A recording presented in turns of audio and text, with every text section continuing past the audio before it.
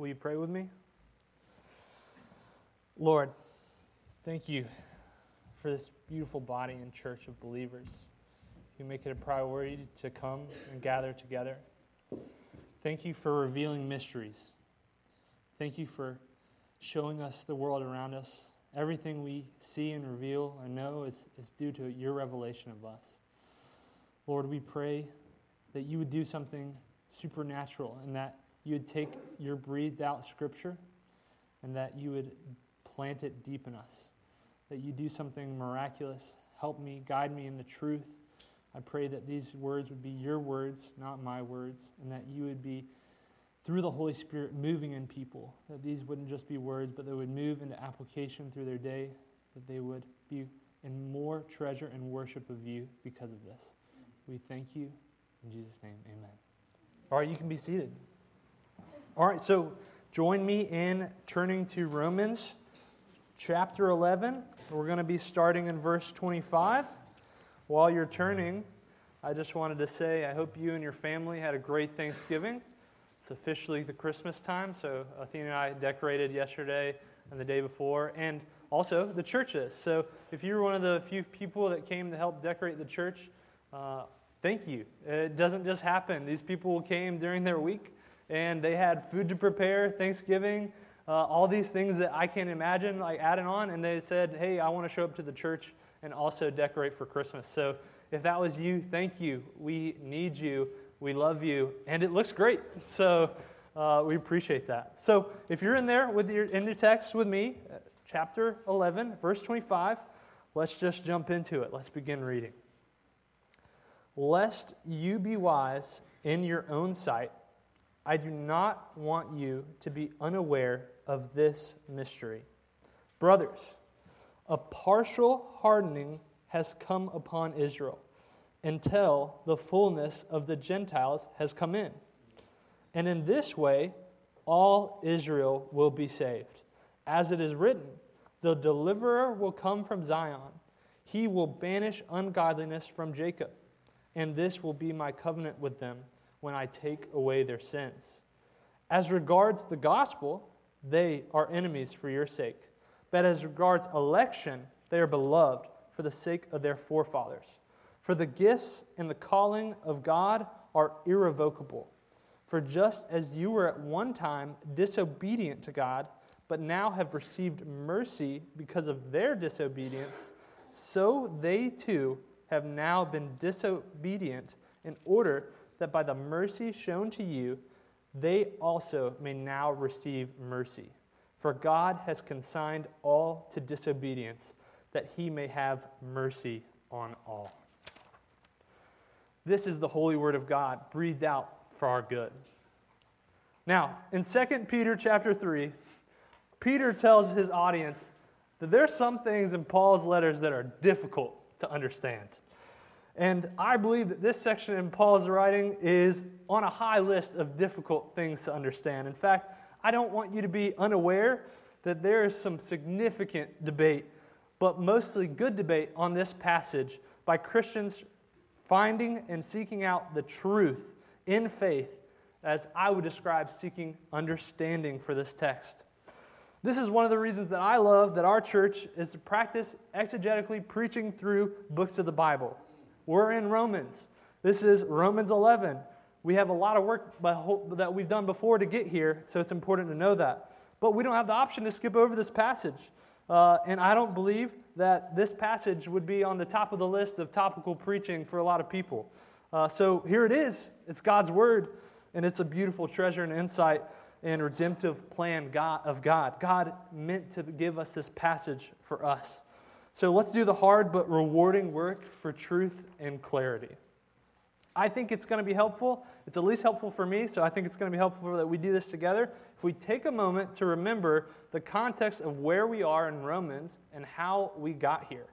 In a bigger picture, some people mark Romans 12 as the turning point in Paul's letter from a Romans 1 through 11 of laying out God's saving mercy, more of a theological type of view, and chapter 12 shifts to more of a daily application.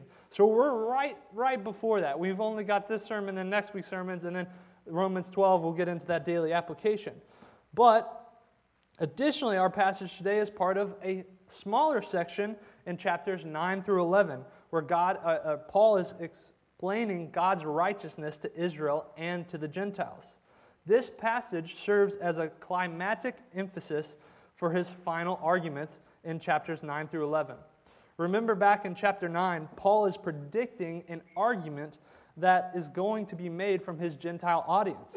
This retort he expects is, how can we as Gentiles be sure of our salvation? We see that Israel is promised all the glory, the covenants, the law, and worship, but where are the Jewish Christians now? It does not appear that the promises of God to his people still stand. It appears that the word of God has failed, that God has rejected his people. It seems that Israel's faithlessness nullifies God's faithfulness. Let's look at this outline in this section up to our text today. This is important to see how our text fits in the overall passage. Keep in mind, this is a very simplified overview. Paul answers this expected response by saying, the word of God has not failed. Has the word of God failed? No. The word of God has not failed. Not all Israel is Israel. God's people are people of faith, chosen by his mercy. Has the word of God failed? No. The redemption of the Gentiles was his plan all along. Has the word of God failed? No. Israel's unbelief is their own responsibility, not failure in God's sovereignty. They have no excuse since they have heard the word, understood the word, but they are still disobedient. Then in chapter 11, he answers another question. Has God rejected his people? No, God has not rejected his people. There's a remnant of ethnic Israel that he continues to save in each generation. Paul says, look at myself. I'm an example. I'm someone who's Jewish that's saved. No, their trespasses, the Jewish trespasses, opened up salvation to the Gentiles. And God has the power to graft Israel back into the olive tree. So this takes us back to our passage today. Let's break down and look for clarity and implication in Paul's final explanation and emphasis on why the word of God has not failed and why God has not rejected his people. So I have two sections today, if you're taking notes. The first section is Israel's salvation, and that's in verses 25 through 27. So, starting in verse 25, lest you be wise in your own sight. Paul continues his warning to the Gentiles, building on what we talked about last week, that he says in verse 18, do not be arrogant toward the branches, because the Gentiles do not support the root Israel, but Israel supports you. And verse 20, so do not become proud, but fear, because you too will be cut off if you do not continue in his kindness. Paul continues to warn the Gentiles from looking at the Jews in an arrogant way, to avoid the thought that the Gentiles are now better than the Jews. This line of thinking is going to take the Gentiles into a non-biblical conclusion. That is, that God has rejected the Jews, that there is no salvation for them, and that the word of God has failed. Paul interrupts this line of thinking by explaining God's redemptive plan. Continuing in verse 25, I do not want you to be unaware of this mystery, brothers. The important word to note here is mystery. The word mystery or mysteries is used around 33 times in the Bible. The Bible and Paul's use of mystery is different than how we use mystery in our normal conversation. We use the word mystery to kind of say something that is kept secret or remains unknown or unexplained. We might wrongfully say to someone, how in the world did he end up marrying her? And they would say, I don't know, it is a mystery to me. Which means, really, I will never understand how he ended up with her. They will never know. They do not understand. This is not how the Bible uses the word mystery. The way the Bible uses the word mystery is it's talking or describing something that was once unknown, but now has been revealed. More specifically, it means that the plans of God, hidden from human reason, that are now revealed to those whom they were intended. Let's look inside the letter of Romans for how Paul uses this same word later in the letter. So turn a couple pages with me, chapter 16, verse 25 through 26. Chapter 16, verse 25 through 26.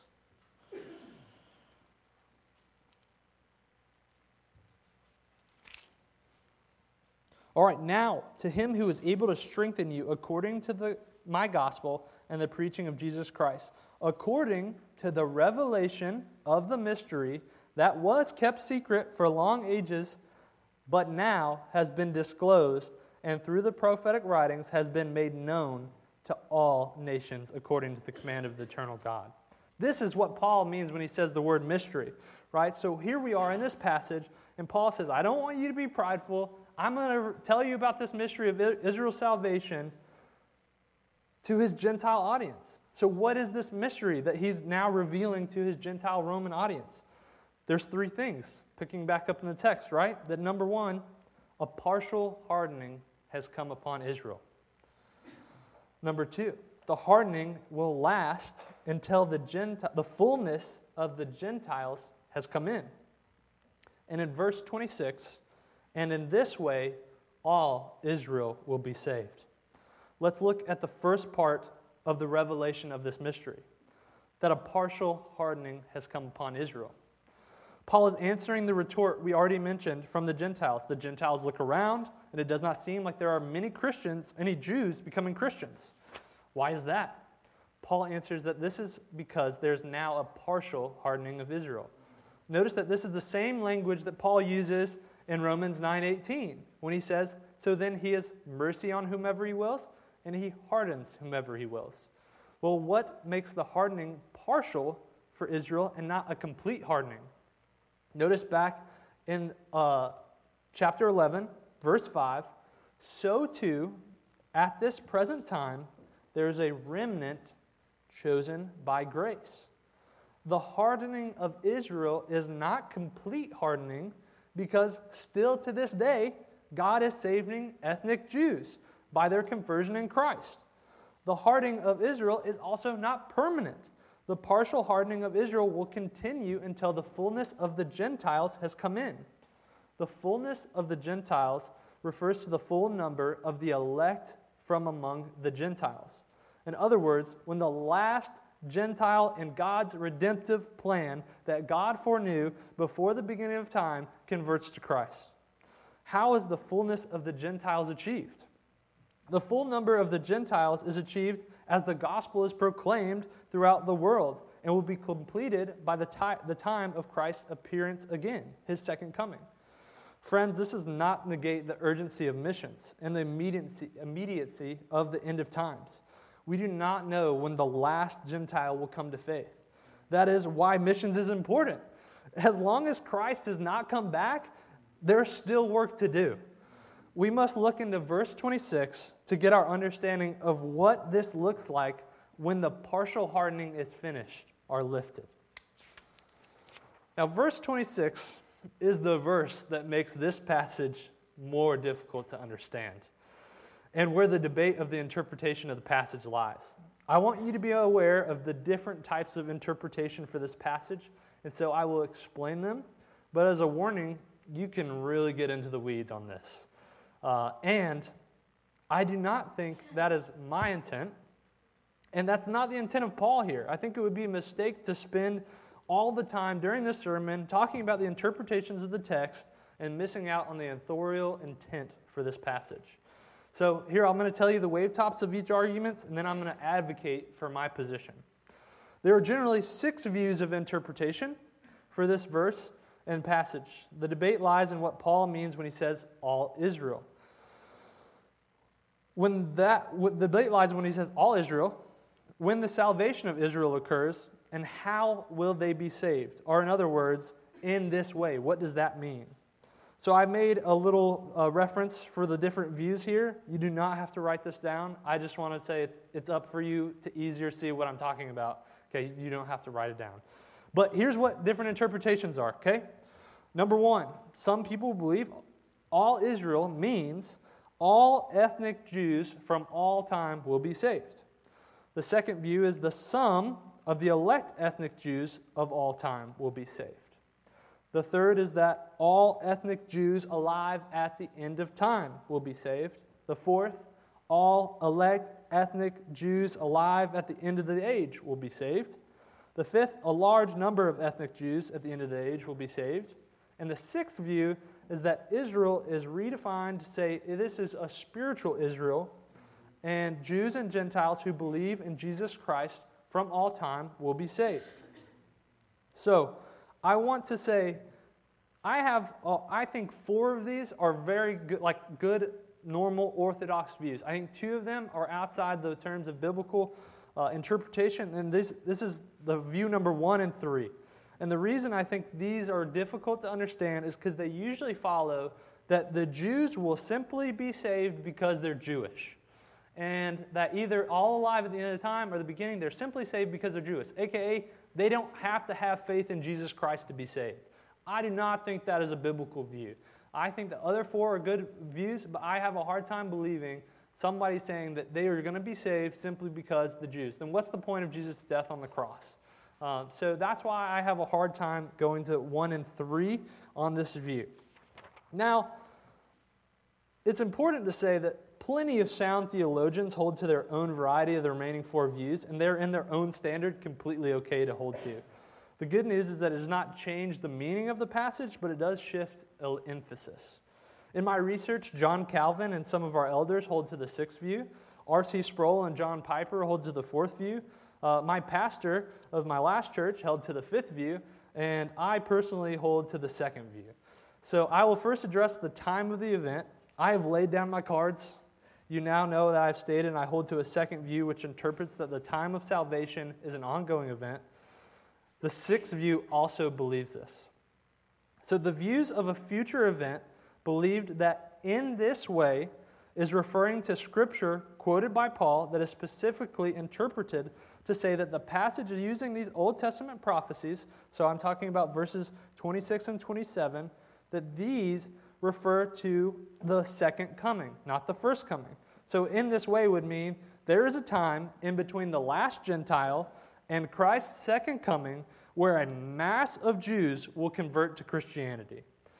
Here is why I believe it to be an ongoing thing, not a future event. Look at me at verse 31. In verse 31 it says, "So they too have now been disobedient in order that by mercy shown to you, they also may now receive mercy." Notice that Paul does not say that they will receive mercy. The language of Paul is not describing a future event for which they will receive mercy, but describes the present offer of mercy if they do not continue in their unbelief. The now is a super important piece for me. Number 2, why I don't believe it to be a future event. Paul quotes in the Old Testament in verse 26 and 27. It's important to know that when Paul references Zion in reference to the second coming and all others of his letters, he explicitly does so. The Old Testament's use of Zion quoted refers to the first coming of Jesus out of Jerusalem. The passages quoted here are from Isaiah 59, 20 through 21, and Jeremiah 31 through 34. It is important to note that these prophecies were fulfilled in Jesus Christ's first coming. Israel's sins were taken away when Jesus died on the cross, and I don't believe necessarily in a future event. Number 3, why I don't believe it to be a future event but a current reality.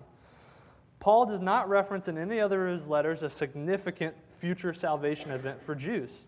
This would be a huge event with massive implications. I believe that it would be mentioned somewhere else in the Bible. I believe that I would expect that you would find this mentioned in more passages. And number 4, I believe that a future event does not encourage an imminent view of the second coming of Jesus Christ. If Christ does not come until a massive event of Jews converting to Christianity, then some people would say, well, I'll just live my life how I want to until a massive amount of people turn to Christ. That's not how we encourage an imminent view that he can come back like a thief in the night. Next day, anytime Jesus can return.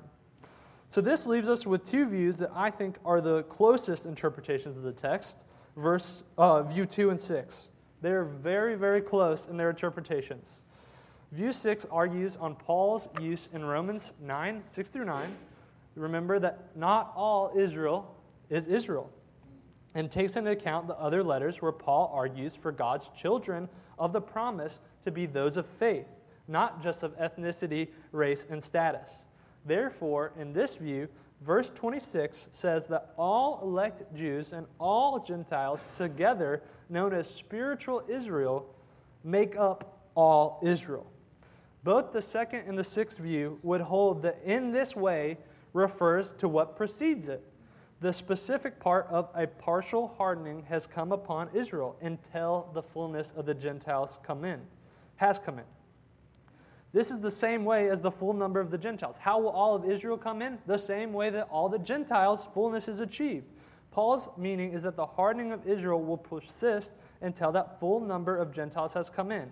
And as the Gentiles are coming in, many Jews will also be coming in, and in this way, by the time Christ appears the second time, the hardness will have disappeared and all Israel is saved.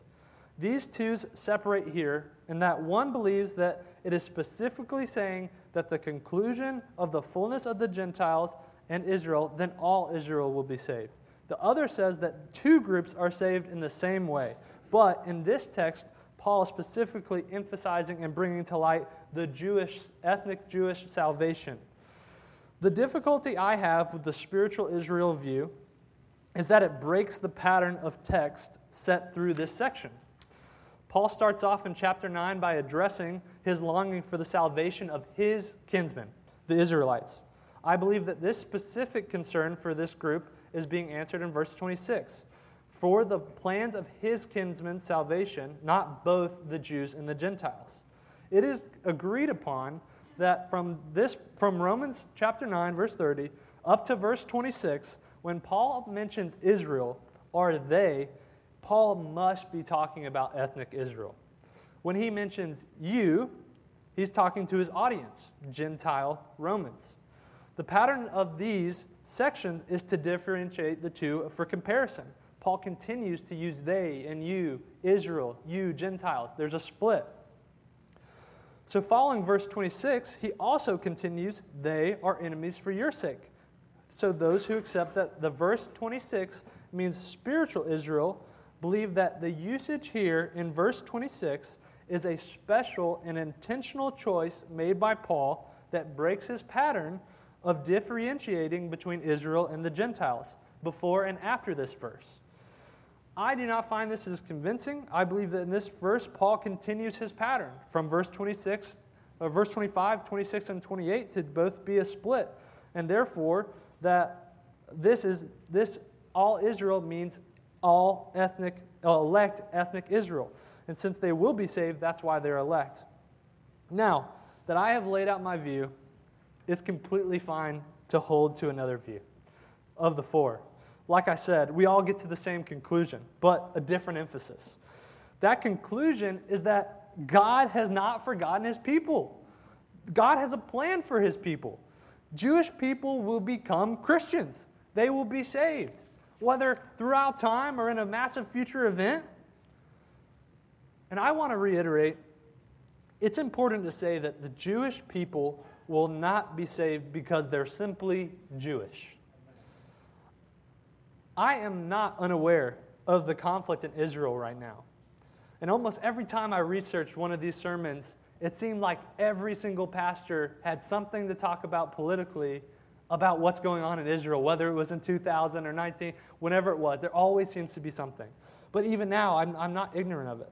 But Israel's Savior is not America. It's not themselves. It's not a political ploy, or any country for that matter. Israel's Savior is Jesus Christ. When we say in this way, or as the same way as the Gentiles, how were they saved? By Jesus. Jesus, the deliverer, came from Zion. He delivered his people from their sin and ungodliness by dying on a cross. He established his covenant of faith with his people, the very people that were disobedient to him, that anyone who believes in him would have everlasting life. This is the gift of grace that God gives to those he foreknew. If you're a Christian, and this is how you're saved too. You and I were walking on this earth. We were at enmity with God, pursuing our own desires and flesh, a sin machine. But yet, we were shown common grace, and that the penalty for sin against a good and holy God is death.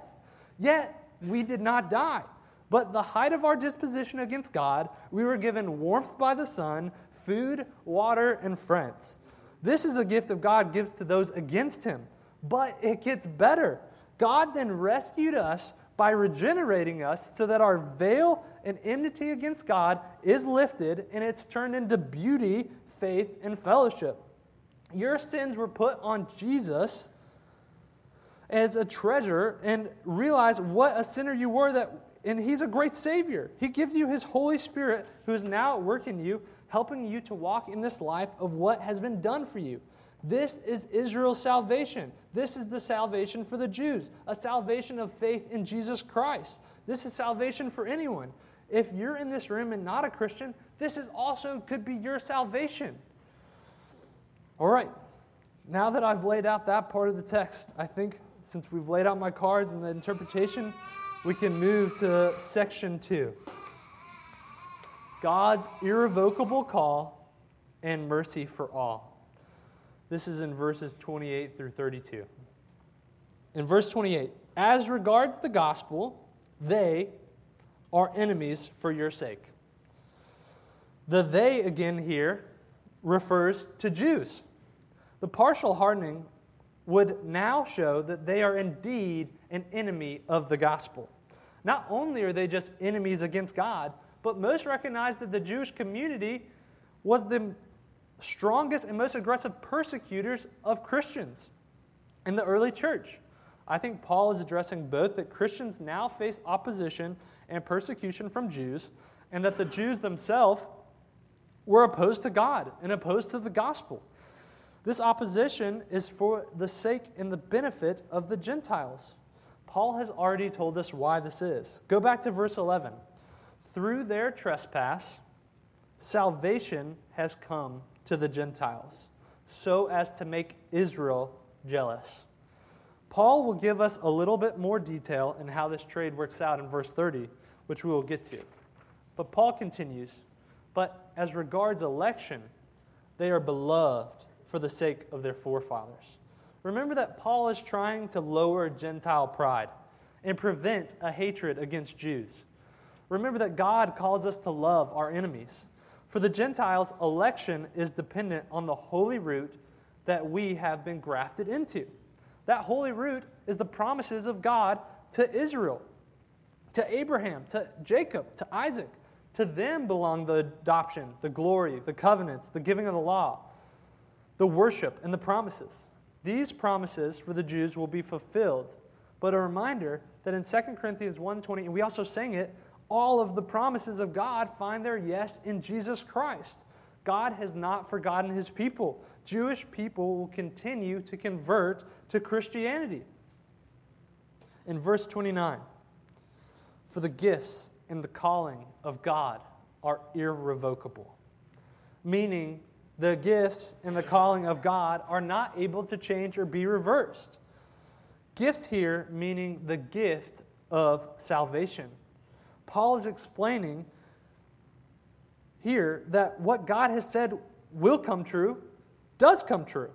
He is saying that there is no contradiction from what God has said and promised in the past to the present and future reality for the Jews.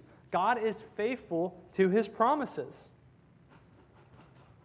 This is why Israel's salvation is sure, because it rests in God alone, not in what we do.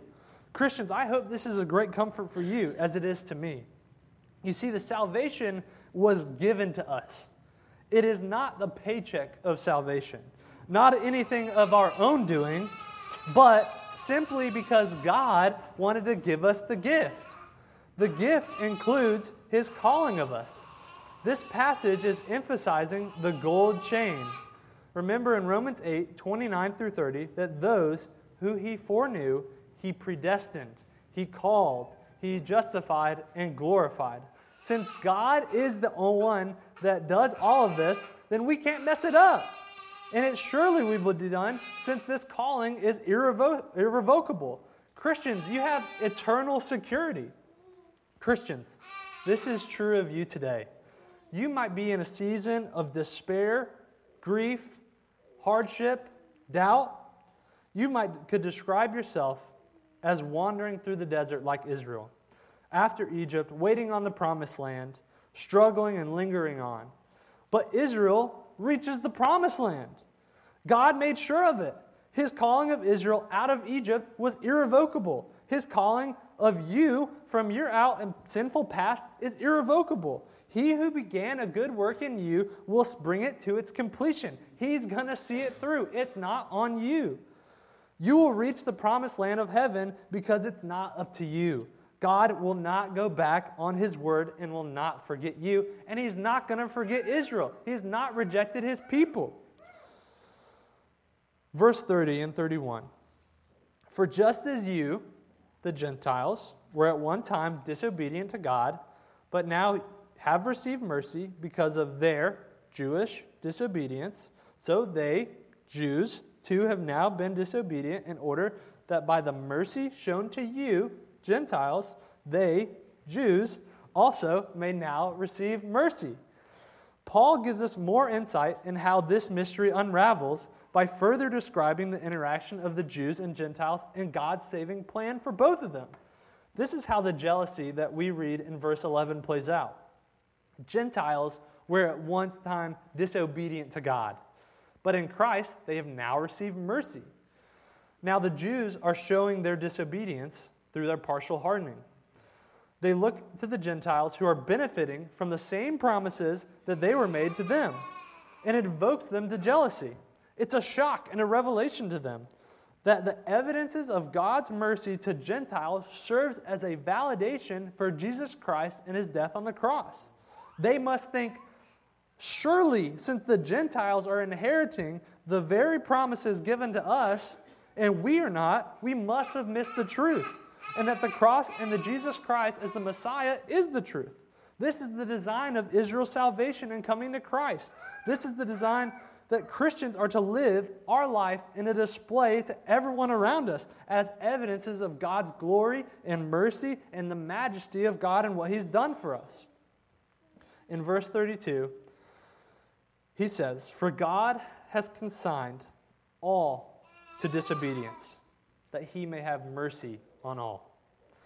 Here's what I believe that Paul combines the Jews and the Gentiles. This is where I believe that he combines them. When he uses the word all, I believe he is saying both Jews and Gentiles, or all people groups, tribes, and nations have been consigned to disobedience, so that at the end of the time, He may have mercy on both Jews and Gentiles. I believe this is what he means by the word all. I do not believe that this means that as in every single person, since that breaks the context of the text, and that would imply that every single person would be saved. I don't think that's what he's saying. And we can tie this back to Romans 9, 22 through 23. What if God, desiring to show His wrath and to make known His power, has endured with much patience vessels of wrath prepared for destruction, in order to make known the riches of His glory for vessels of mercy, which He prepared beforehand for glory? Or last week, to notice and remember the kindness and severity of God. We've already established in our study of Romans that because God has consigned all to disobedience, that does not mean that you are not responsible for your disobedience. God's consigning all to disobedience is for Him to have mercy on all. And that creates the most God-glorifying plan of salvation for Jews and Gentiles. This is God's beautiful plan of redemption that He has now revealed to us. Our God is in the heavens, and He does whatever He pleases. This beautiful plan rests in Jesus Christ, in the cross, the glory of the cross, the pinnacle event of mercy for us. I think this quote I found in the studies was super helpful. This is from Athanasius of Alexandria. He puts it this way: Christ's death on the cross reconciles all people, both Jews and Gentiles, to Himself. The cross was the most suitable way for Christ to die, since on its hands were stretched out symbolically one arm summons the Gentiles, while the other welcomes the Jews. Both peoples uniting in Christ on the cross. All right, some points of application for you. Number one, thank God for His mercy to you. and confess your pride. It's all God. It's His irrevocable call, His irrevocable mercy to you. Confess your pride because there's no room for pride in the Christian cross. You have to realize your sins were the very sins that pierced Jesus Christ. Your sins are what made it necessary for Him to die. That's hard to be prideful. Number 2, don't give out hope for the Jews. Evangelize and love them well and faithfully. If we truly believe that there's salvation for them, that means we also have to go evangelize to them. Just like every people group, every tribe, every nation, every tongue. Jewish people need the gospel. They're going to believe in Jesus Christ. We must evangelize to them. They're still God's plan. God has not rejected them. Also, Christians, we have some history of some anti-Semitism. There is no room for anti-Semitism in the gospel. Jews are part of God's redemptive plan. We are known as Christians by our love, not a prideful view of the views that they've missed it, they don't understand. They've missed the Messiah. Instead of showing that pride, you should be showing compassion in evangelizing and reaching to them, sharing the love of Jesus Christ in your life. Number 3, take time, and I think this is the most important application right here.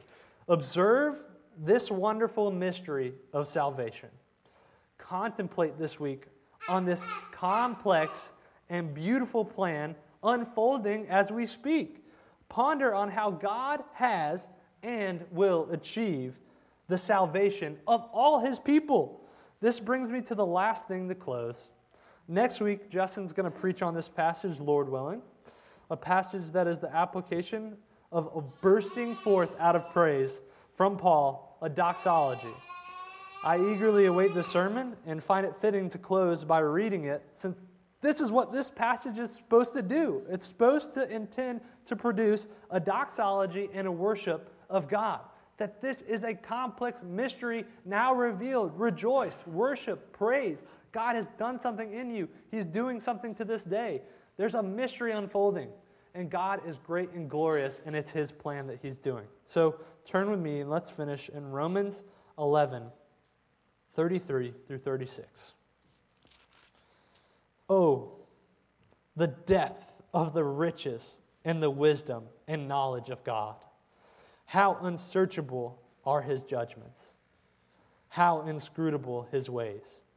For who has known the mind of the Lord? Or who has been His counselor?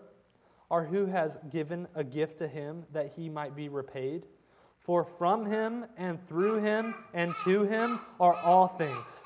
To Him be glory forever. Amen. Let's pray. Lord, thank You for revealing mysteries. Thank You for Your salvation, for me, and for all those here. Lord, I pray that we would treasure You more, that our love would go out and share with those. We pray that we would confess our pride, that we have no room for pride in the gospel, that everything was done by You, and we're completely and utterly dependent on Your saving grace for us. Lord, move this passage into application. Don't let it just fall on deaf ears. May Miller Heights be a people who evangelizes, loves, and seeks out others so that we may share the treasure that we possess. In Jesus' name, amen.